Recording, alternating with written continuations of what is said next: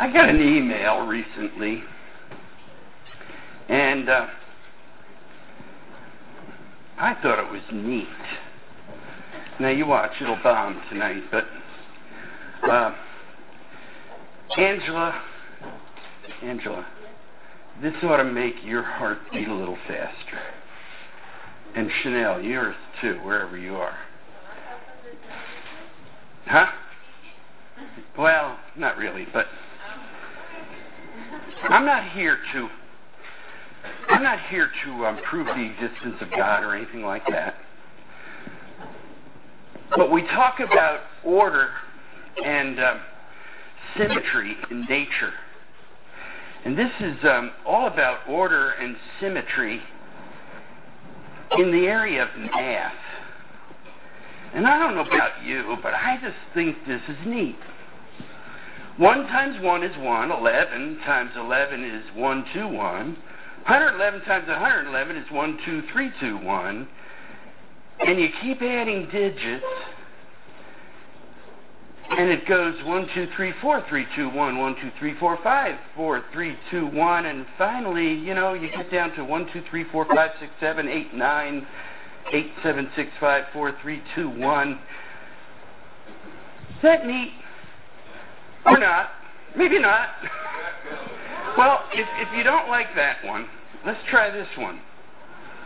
9 times 9 plus, well, let's see, 9, and then 9, 8, and then 9, 8, 7, then 9, 8, 7, 6, 9, 8, 7, 6, 5, all the way to 9, 8, 7, 6, 5, 4, 3, 2, times 9 plus 7, 6, 5, 4, 3, 2, 1 equals a whole lot of 8s. Now, I'm sure some of you are going to bring your technology up later on and check the math, but I just think that's neat.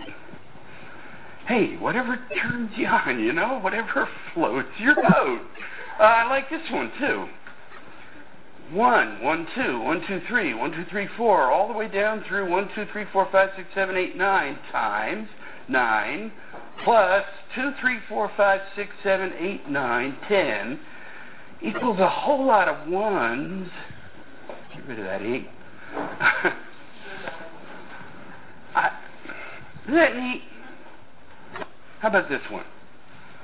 1, 1, 2, 1, 2, 3, 1, 2, 3, 4, 1, 2, 3, 4, 5, all the way down through 1, 2, 3, 4, 5, 6, 7, 8, 9 times 8 plus 1, 2, 3, 4, 5, 6, 7, 8, 9 equals 9, 9, 8, 9, 8, 7, 9, 8, 7, 6, 9, 8, 7, 6, 5, 9, all the way down through 9, 8, 6, 7, 5, 4, 3, 2, 1. Like I said, it doesn't prove the existence of God or anything, but you know what? There is order, and there is symmetry, even in the field of mathematics. And I just thought that was neat, and so, okay, I'll turn it around and do what I'm supposed to be doing tonight. Went right over their heads.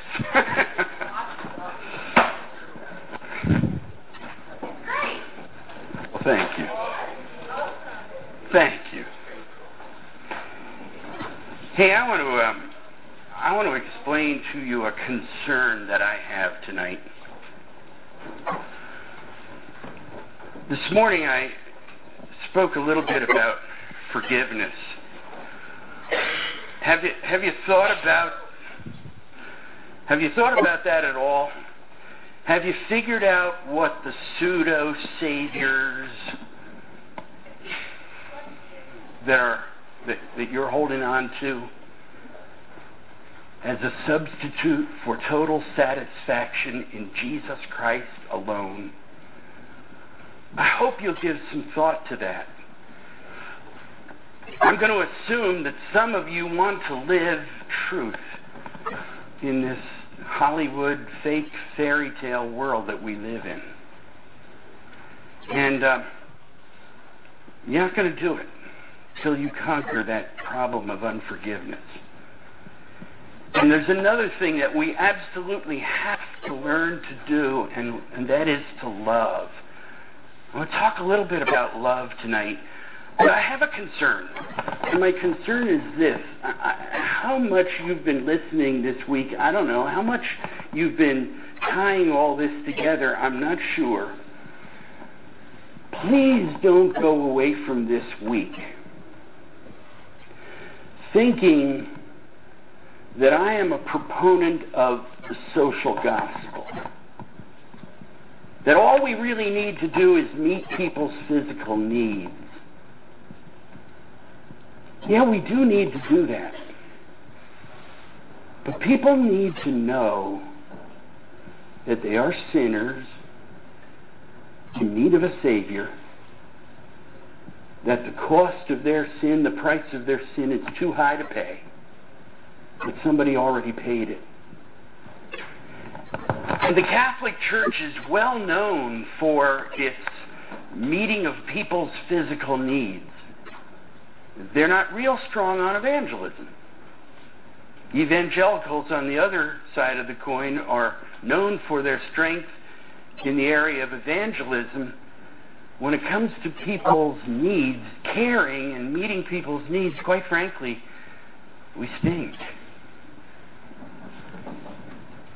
And we've got to improve on that. We've got to keep our strong point, evangelism, but we sure do need to improve on meeting people's needs. Just keep the motive proper. Don't meet people's needs because out of guilt feelings. Meet people's needs because that's the way you're going to win them to the point where they're willing to listen as you help them with their real need.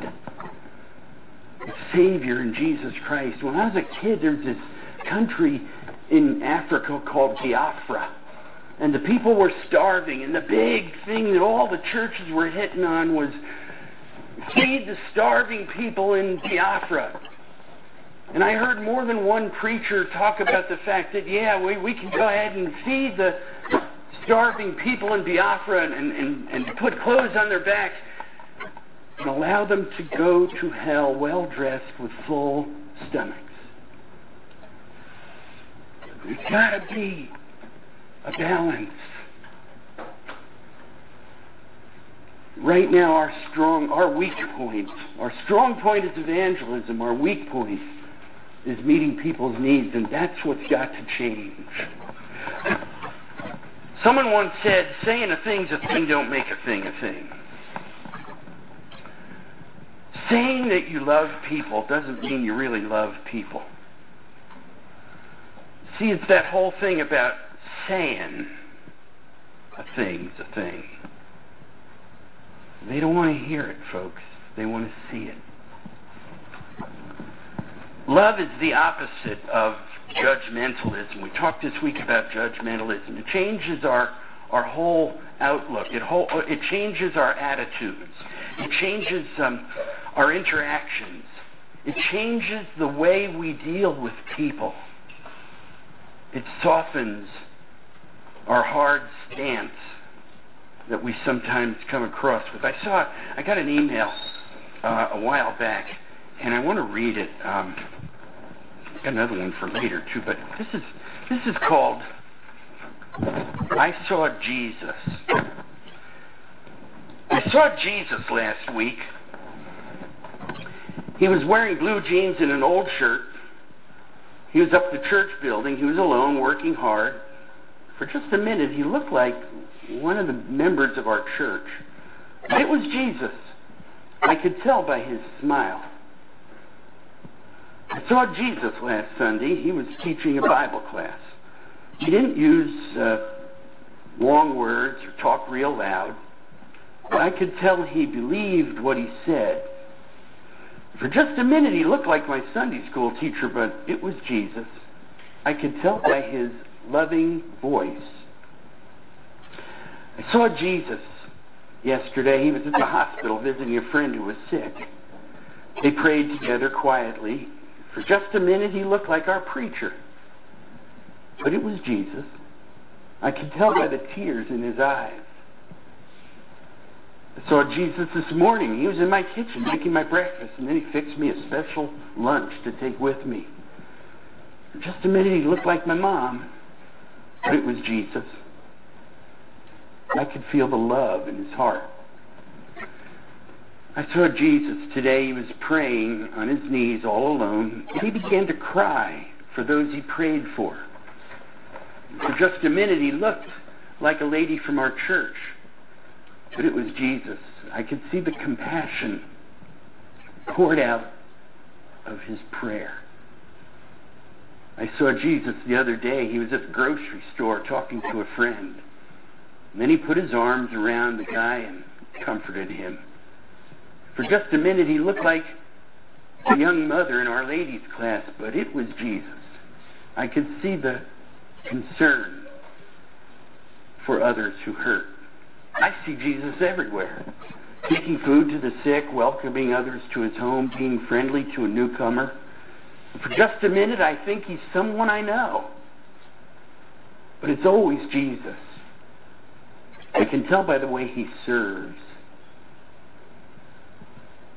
A smile, a loving voice,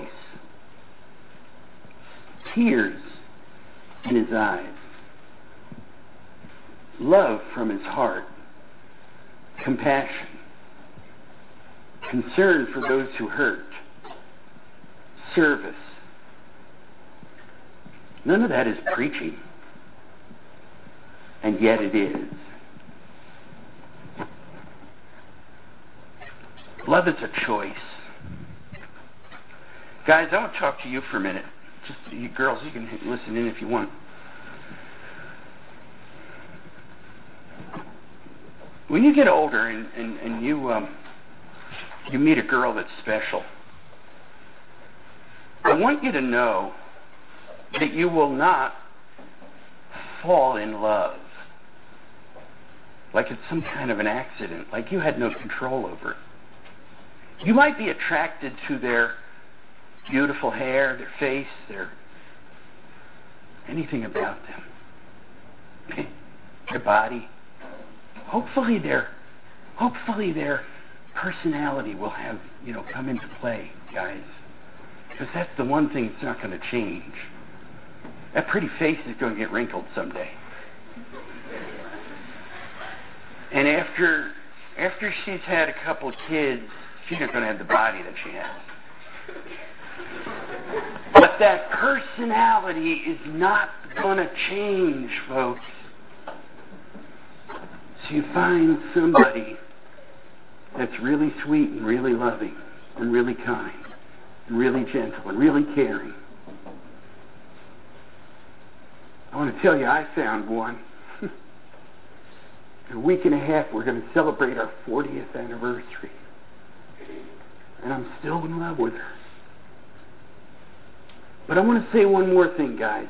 Don't you dare ever say, I love you to a girl until you are certain that you're willing to die for her. And girls, if some guy comes along and tells you he loves you, right then and there, ask him, will you die for me right now?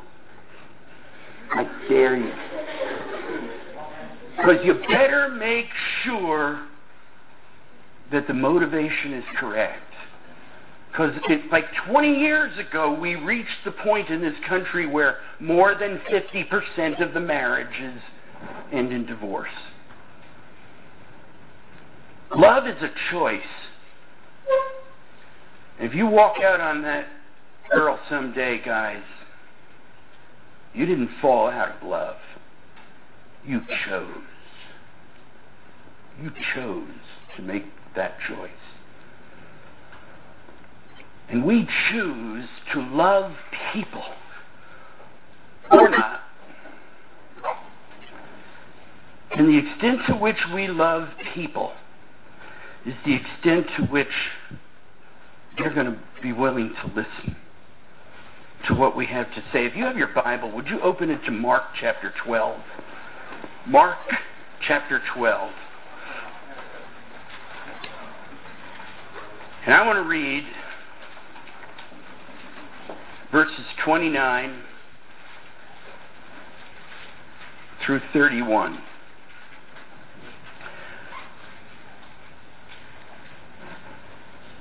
This guy comes to Jesus and asks him, what's the most important? What's the first commandment? In verse 29 we read, and Jesus answered him, the first of all the commandments is, hear, O Israel, the Lord your God is one. You shall love the Lord your God with all your heart, with all your soul, with all your mind, with all your strength. This is the first commandment. And the second, like it, is this. You shall love your neighbor as yourself. Now, I don't know about you, but I love myself. And so do you. I make sure that I got what I need. Clothes, food, fun. I make sure my needs are met. It's important to me. And Jesus is saying, love your neighbor just like you love yourself. So, what do they need? Do they need food? Do they need clothing? Do they have emotional needs? I'm telling you, the kids in your school have all of that, especially emotional needs.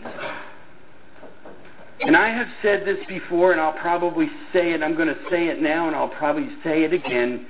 The best and the biggest decision point you can make in your high school is that moment you walk out of the cafeteria line with your tray and you make up your mind which table you're going to sit at. Because you know where you always go, to where your buddies are and, you know, where the crowd is, the group is. Would you just stop and look out there at that cafeteria? Because somewhere out there's a table with a kid sitting all alone.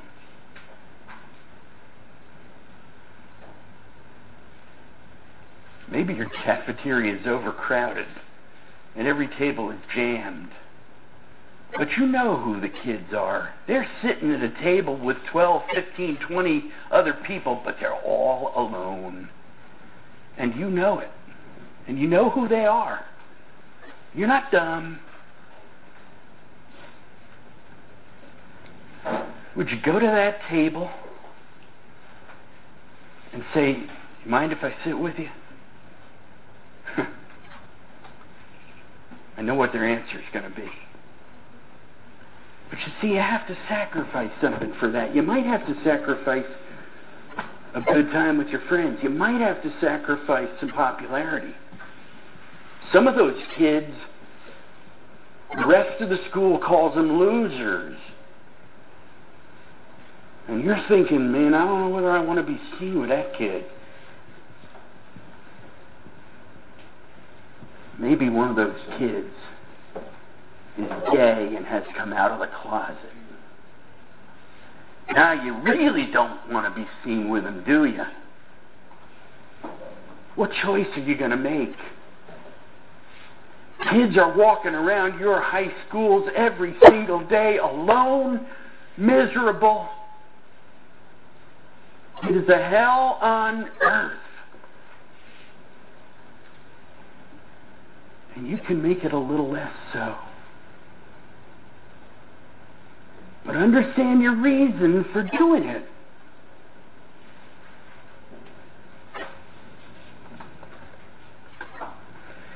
We do a lot of substituting for love because it's a whole lot easier. I mean, it's a whole lot easier to worship. Get involved in the worship team or the choir. That's my involvement in Christian work. So I don't really have to go to that mission and feed those smelly men and women. Some of them do. They really smell. I was in Philadelphia about a year ago on a mission trip, and I met a guy named Bobo. Where he got a name like that, I don't know. He spent some time in prison. He had both legs amputated just below the knees. I asked him, how did it happen? He said I was homeless and I was sleeping outside and it was really cold and I got frostbite and they had to remove my feet. The way I met him, I pulled into the Salvation Army parking lot where we were going to be housed for that mission trip, and he's sitting there in his wheelchair, and this girl that was really the leader of the trip, I was just there helping her. We're unloading food that we had just bought for the team for the week.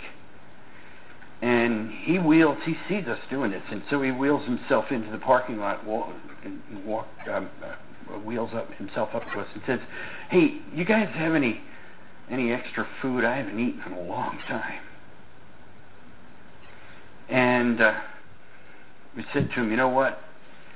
This food is for a lot of people that we're going to have to feed this week, but can you wait 20 minutes or so, let us get this inside, then we'll take you out for something to eat?" He says, "Yeah, I can wait." So we unloaded the food and we got it into the Salvation Army headquarters. And I went outside and I said, what do you like?" He said, "Oh, anything." I said, "Well, there's a pizza place in the next block. You like pizza?" "Yeah, I like pizza."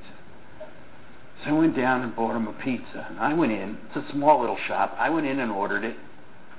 Ordered a large Pepsi, and I came out, and we had to wait, and we were talking, and he really, really smelled. He had not bathed. He lied to me. I said, where do you live around here?" He said, "Yeah, I got an apartment over on," and he named the street. Before that week was over, I looked, and he told me, "I have an apartment on that street." Well, he's in a wheelchair, so there's got to be a wheelchair ramp. And I searched every house on both sides of that street. The street is only 3 or 4 blocks long. There's no houses with any wheelchair ramps. He didn't have a place. He was homeless. And so he hadn't bathed in a long, long time. And all I did was buy him a pizza and a Pepsi. And share a little bit, just a little bit, why we're there. Real quick presentation of the gospel. I said, "I'd like to meet with you again sometime this week." He said, "Oh, I'm around. I'm around here all the time." I said, "Okay."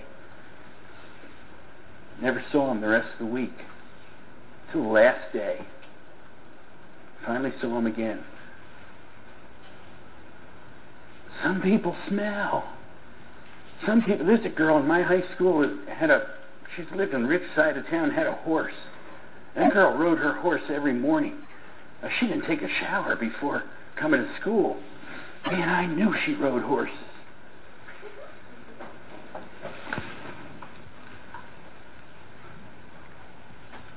We study the Bible. That's a good substitute. We lead a Bible study. That's a good Christian service project. You've seen it's easier than loving people or doing what you need to do to show love. How about this one? You hear about a guy from your church who's in the hospital, or one of your neighbors is in the hospital.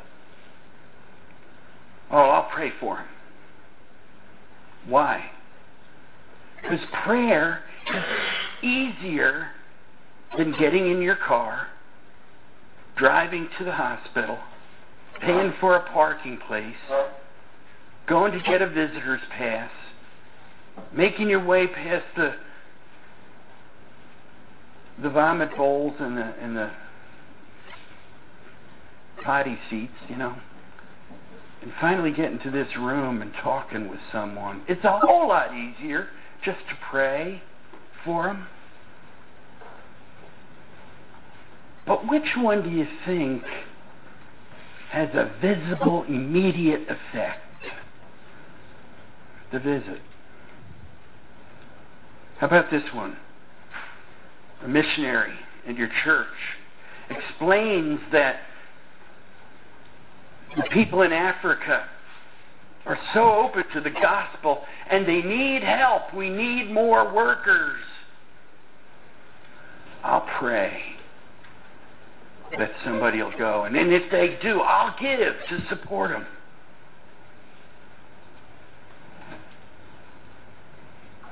But what about going?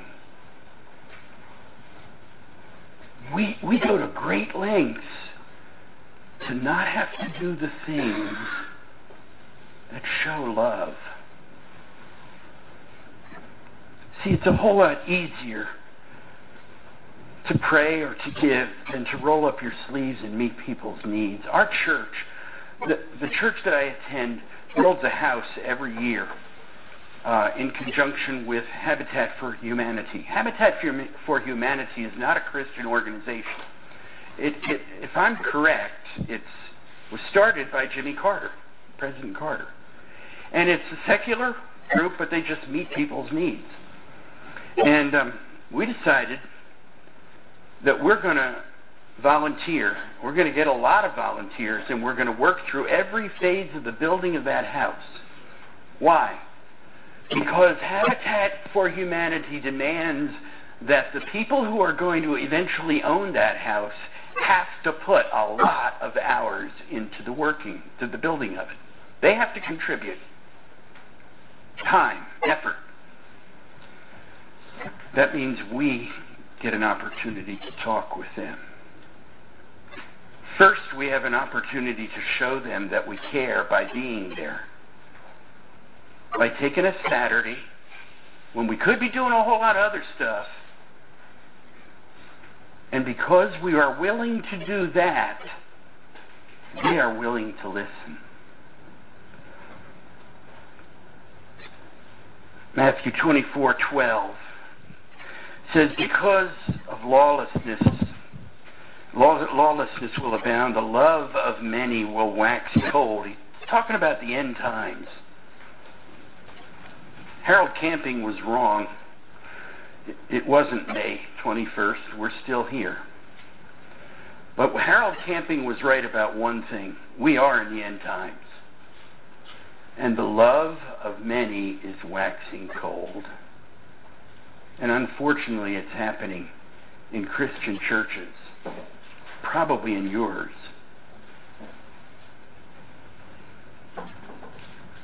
John chapter 13, verse 35 says, by this all men will know that you are my disciples, if you have love one for another. Now he's talking at that moment to his disciples. So what's he saying? Disciples, love one another. Well, that verse is written to you. To you. So he's saying to you, love one another. It's not just Christians loving Christians. Love people. How many of you get Uncle Paul's epistle? You don't know about it? Oh, you got to find out. The crazy guy who you saw in the video who sang tonight, he does this epistle, this email letter. It's just a quick, short, every once in a while, once a week, once every 2 weeks. When he gets really busy, it's once every 3 weeks. But it's a short little encouragement. And if you just give him your email address, he'll put you on his email address. He'll put you on his email address list, and you'll get it. And a couple of years ago, he wrote one, and I couldn't find it, but I remember what it said. Basically, it said this: keep it simple. Love God and love people. Would you turn to Exodus chapter 20 for just a minute? Exodus chapter 20.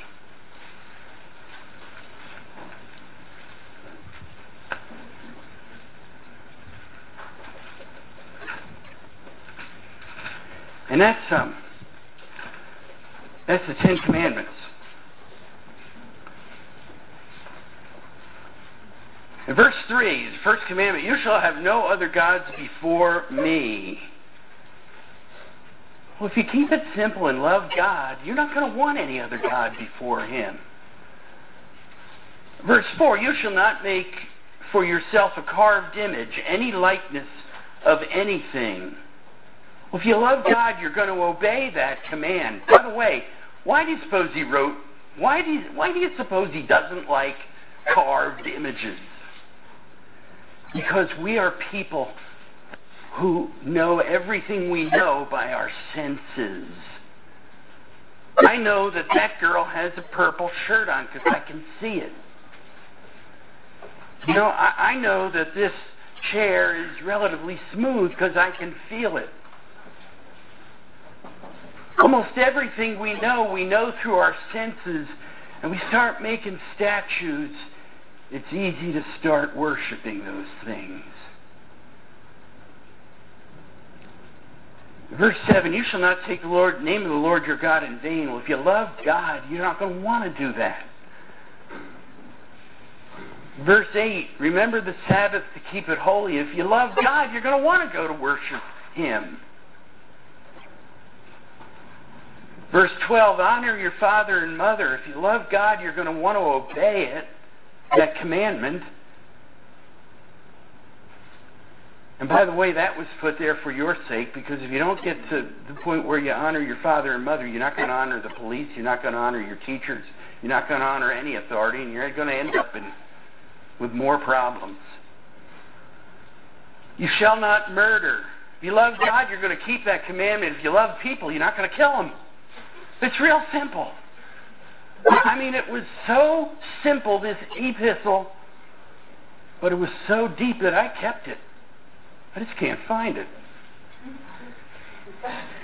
You shall not commit adultery. If you love God, you're going to keep that commandment. If you love the person that you're looking at, you're not even going to ask her to commit adultery. That's why I say, you better be willing to die for you, or it's a lot of garbage. You shall not steal. If you love God, you're going to want to keep that commandment. If you love your neighbors, you're not going to take from them, you're going to give to them. You shall not lie. You shall not covet. If you love your neighbors, you're not going to want to take from them. You're not going to lie about them. You're not going to want what they have. You're going to be happy that they have it and want more for them. See, if you love God and you love people, you're not going to be judgmental. That's an indictment of me, folks. Is it an indictment of you? Because sometimes I'm judgmental. I told you this book slapped me in the face. It held up a mirror and I didn't like what I saw. I urge you to find a Christian bookstore and read this book. If you love God and you love people, you're not going to be hypocritical in front of them. You're not going to be hypocritical, period. If you love God and you love people, then gay bashing is going to be something that you just don't have a part of. Because Jesus Christ died for gays just as much as He died for you. If you love God and you love people, you're not going to shelter yourself from the world. I didn't take my metal detector out this afternoon because I knew we weren't going to be there long. But if the rain hadn't come, I would have been looking for some old coins or who knows what you might find, because I have this metal. You see old people walking along the beach with it, except I'm not old. Oh, I wish. I joined a metal detecting club just because I hung around with youth pastors and kids like you. And I needed to find somebody that didn't know Christ, some people that I could maybe have positive effect on, maybe witness to. And I knew going into it that I might come home with some smoke in my clothes and I might hear some language that was raw. Well, what do you expect? That's what unsaved people do.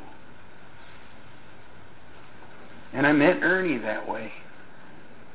And it's been probably 5 years. 5 long years of witnessing and 5 long years of praying for him, and he still doesn't want to hear it. And see, I haven't always been correct in the way I showed it.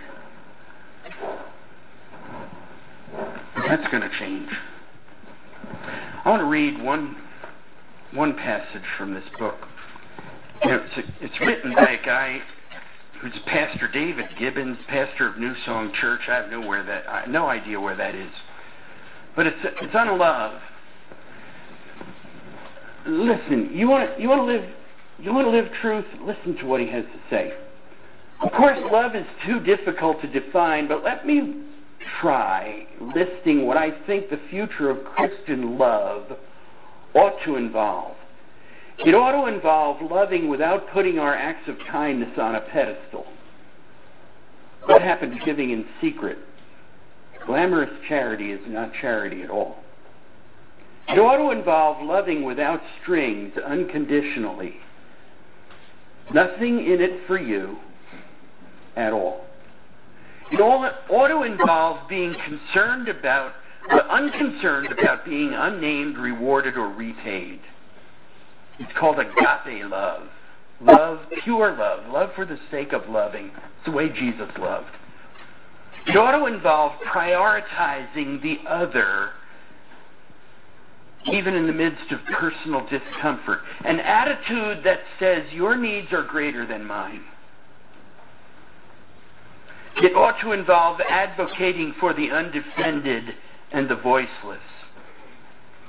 And I wrote in the margin, the unborn. It ought to involve being better listeners to those who need to be heard. Man, we want to preach, but we sure don't want to take the time to listen. You find a kid in your school, maybe that kid is gay. And I told you the other day, a kid like that is scared stiff that somebody will find out. He's confused. He's probably guilt-ridden. If you develop a friendship, he's going to want to do some talking. Don't preach at him then. You better listen. It ought to involve being a church without walls. We've got to get rid of this ridiculous idea that church is on Sunday in a brick building with a pointed steeple. Church is in your locker room. Church is in math class. Church is in that cafeteria table. That's where you worship. That's where you worship. It ought to involve seeing the church as a home for the fringe and the misfits and the marginalized. It ought to involve being willing to die for others, laying down our lives like the first century Christians who, when pandemics struck the city, they'd stay there and serve the afflicted while the others left. It ought to involve responding immediately to global crises. Last summer I was in Nashville, Tennessee, and you guys know that they had a bad flood. Most of the country didn't know that because the oil spill in the Gulf of Mexico was getting all the newspaper ink. And a lot of people had no idea. And so I led a trip there. And boy, what a mess. And all we did, I don't think, we did go to Centennial Park once. And I did some gospel magic, and the kids did these bead bracelets with the kids who showed up, and they purposefully put the bead bracelets together right there so they could explain the colors to them, and so these kids heard the gospel. But other than that, there was an old roller rink that had been out of business for several years, and an Hispanic pastor was going to start a church in there. And the place was flooded, and it was a mess. And so we spent several days just ripping walls down. I bought more masks for the dust that was kicked up. That's why I like the organization that I'm with. Because I think 4 days after the earthquake struck Haiti, we had a team down there. That team was giving some immediate aid, but what they really were doing was building relationships with pastors so that in the years to come we could just keep on sending teams down there to show the love of Jesus Christ, not preach it. But you preach it too. It ought to involve seeking long-term commitment to radical and sacrificial compassion for the poor. It ought to, here's one, you're not going to like this one. It ought to involve a gentle conversation with the world.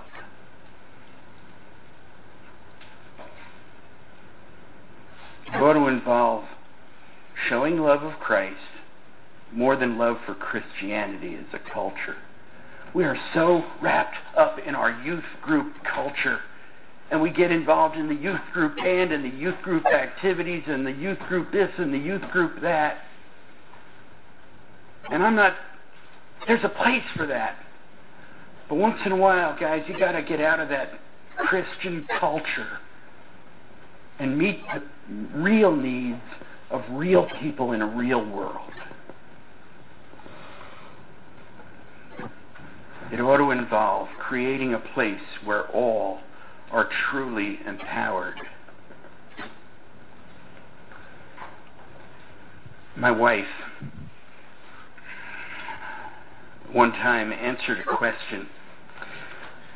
One of the people in our church, we worked for 23 years in the high school youth group. It was a large Baptist church in northern New Jersey. And one time a lady came up and she said, "Audrey, why do you and Dave do this? You're not young." "Oh, thanks." "Why do you do this? You sleep on hard floors during lock-ins. You drive down there Wednesday night, Friday night, at least 2 Saturdays a month, Sunday morning, Sunday night, after church, kids get together, just hang out. Why do you do it?" And her answer was a classic. She said, "Because when you play with them, you earn the right to pray with them." Whoa. I couldn't have given that answer. I wouldn't have thought of that. When you meet their needs, when you help to get rid of the loneliness that some of the kids in your school are experiencing, then you get to pray with them. When you are willing to give whatever they need, food, clothing, then you earn the right to meet their real needs. I want to close with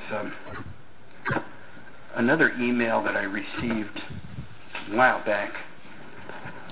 And I don't know, I may have read this here before, but I'll read it again. This is called Trisha's Story. She was so sick and alone. Trisha's mom had come to the end of her tether, and some strangers had come to her door. They spoke of Jesus, of love, of freedom. She was so lonely, so weak and so sad. Trisha's mom had opened her heart to Jesus, and so did Trisha. What relief, what joy. And the church seemed to embrace her, giving her family belonging, a place in this unfriendly world that was about a year ago. Then Trisha got sick, so sick. 12 years old. Cruel disease. She needed some blood transfusions, over 20 of them. She survived the disease. The folks at the church said that was an answer to their prayers. Probably was. Just about the time her body was getting better, her health went sour. They thought the disease had returned, but the doctor's words cut worse than a dagger. Trisha has AIDS. Somehow, probably through transfusions. And Trisha's mom's world began to crumble. AIDS is God's punishment for sin, probably some sin in your past life. If you had had faith, Trisha would have gotten better without the transfusions. We live in an evil age. That's one of the risks we take. There are some medicines, and they're really good, but they're really expensive. Do you have good insurance? No? Well, then I don't see much hope. Probably would be best if Trisha didn't come to Awana anymore. If she got cut or had a cold, it's for the good of the children, you understand. And Trisha's mom didn't get invited to the women's group anymore. There was once an exchange between Christ and the crowd. Christ said a strange thing, so strange the impact was lost, and it's still lost. If you give a glass of water, you give to me. I was thirsty. If you give bread, you give to me. I was hungry. If you give a jacket, you clothe me. I was cold. It's easy to think of hunger, thirst, and cold. That's easily remedied. But how does Christ thirst? He's in heaven, glorified, resurrected body, no pain, no death, no suffering, no want there. Am I missing something? Oh, it's an allegory, you say. It's as if Christ thirsted. But that's not what it says. It says, I thirsted. You didn't give me to drink. I hungered. You didn't give me to eat. I had AIDS. You treated me like a leper. You isolated me. You abandoned me at a time of my deepest sorrow, and you asked me to get out. Easy to rationalize when it's a child, rough when it's the Almighty Himself.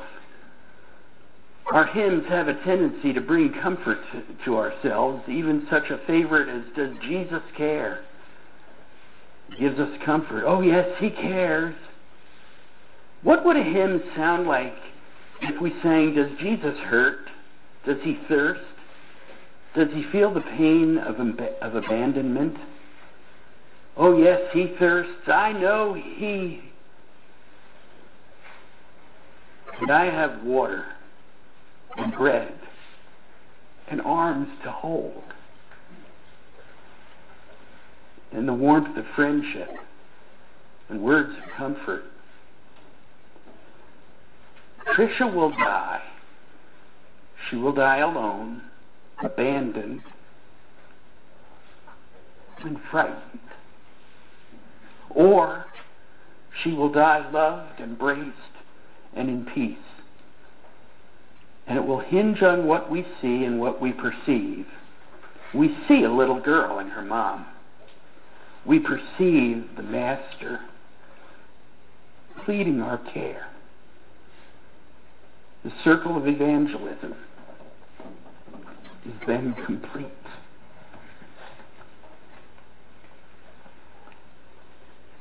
You guys know Trishas. They're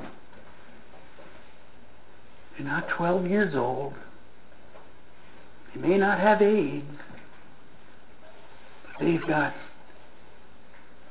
such problems that you could have an effect on. The only question is, will you? Pray with me, please.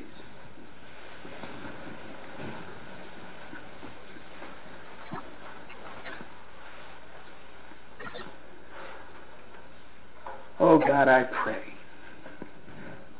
that you would help these kids to have a different kind of vision when they get back to school in the fall. Give it to them long before that. Give it to them this Saturday morning, I pray. Help them to see kids in their neighborhoods, kids in their towns,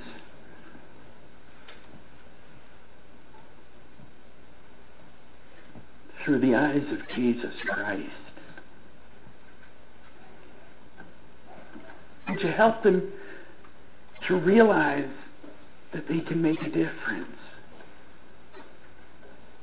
They may not be eloquent at preaching, but oh God, they can show your love. They can live truth. They can live Jesus.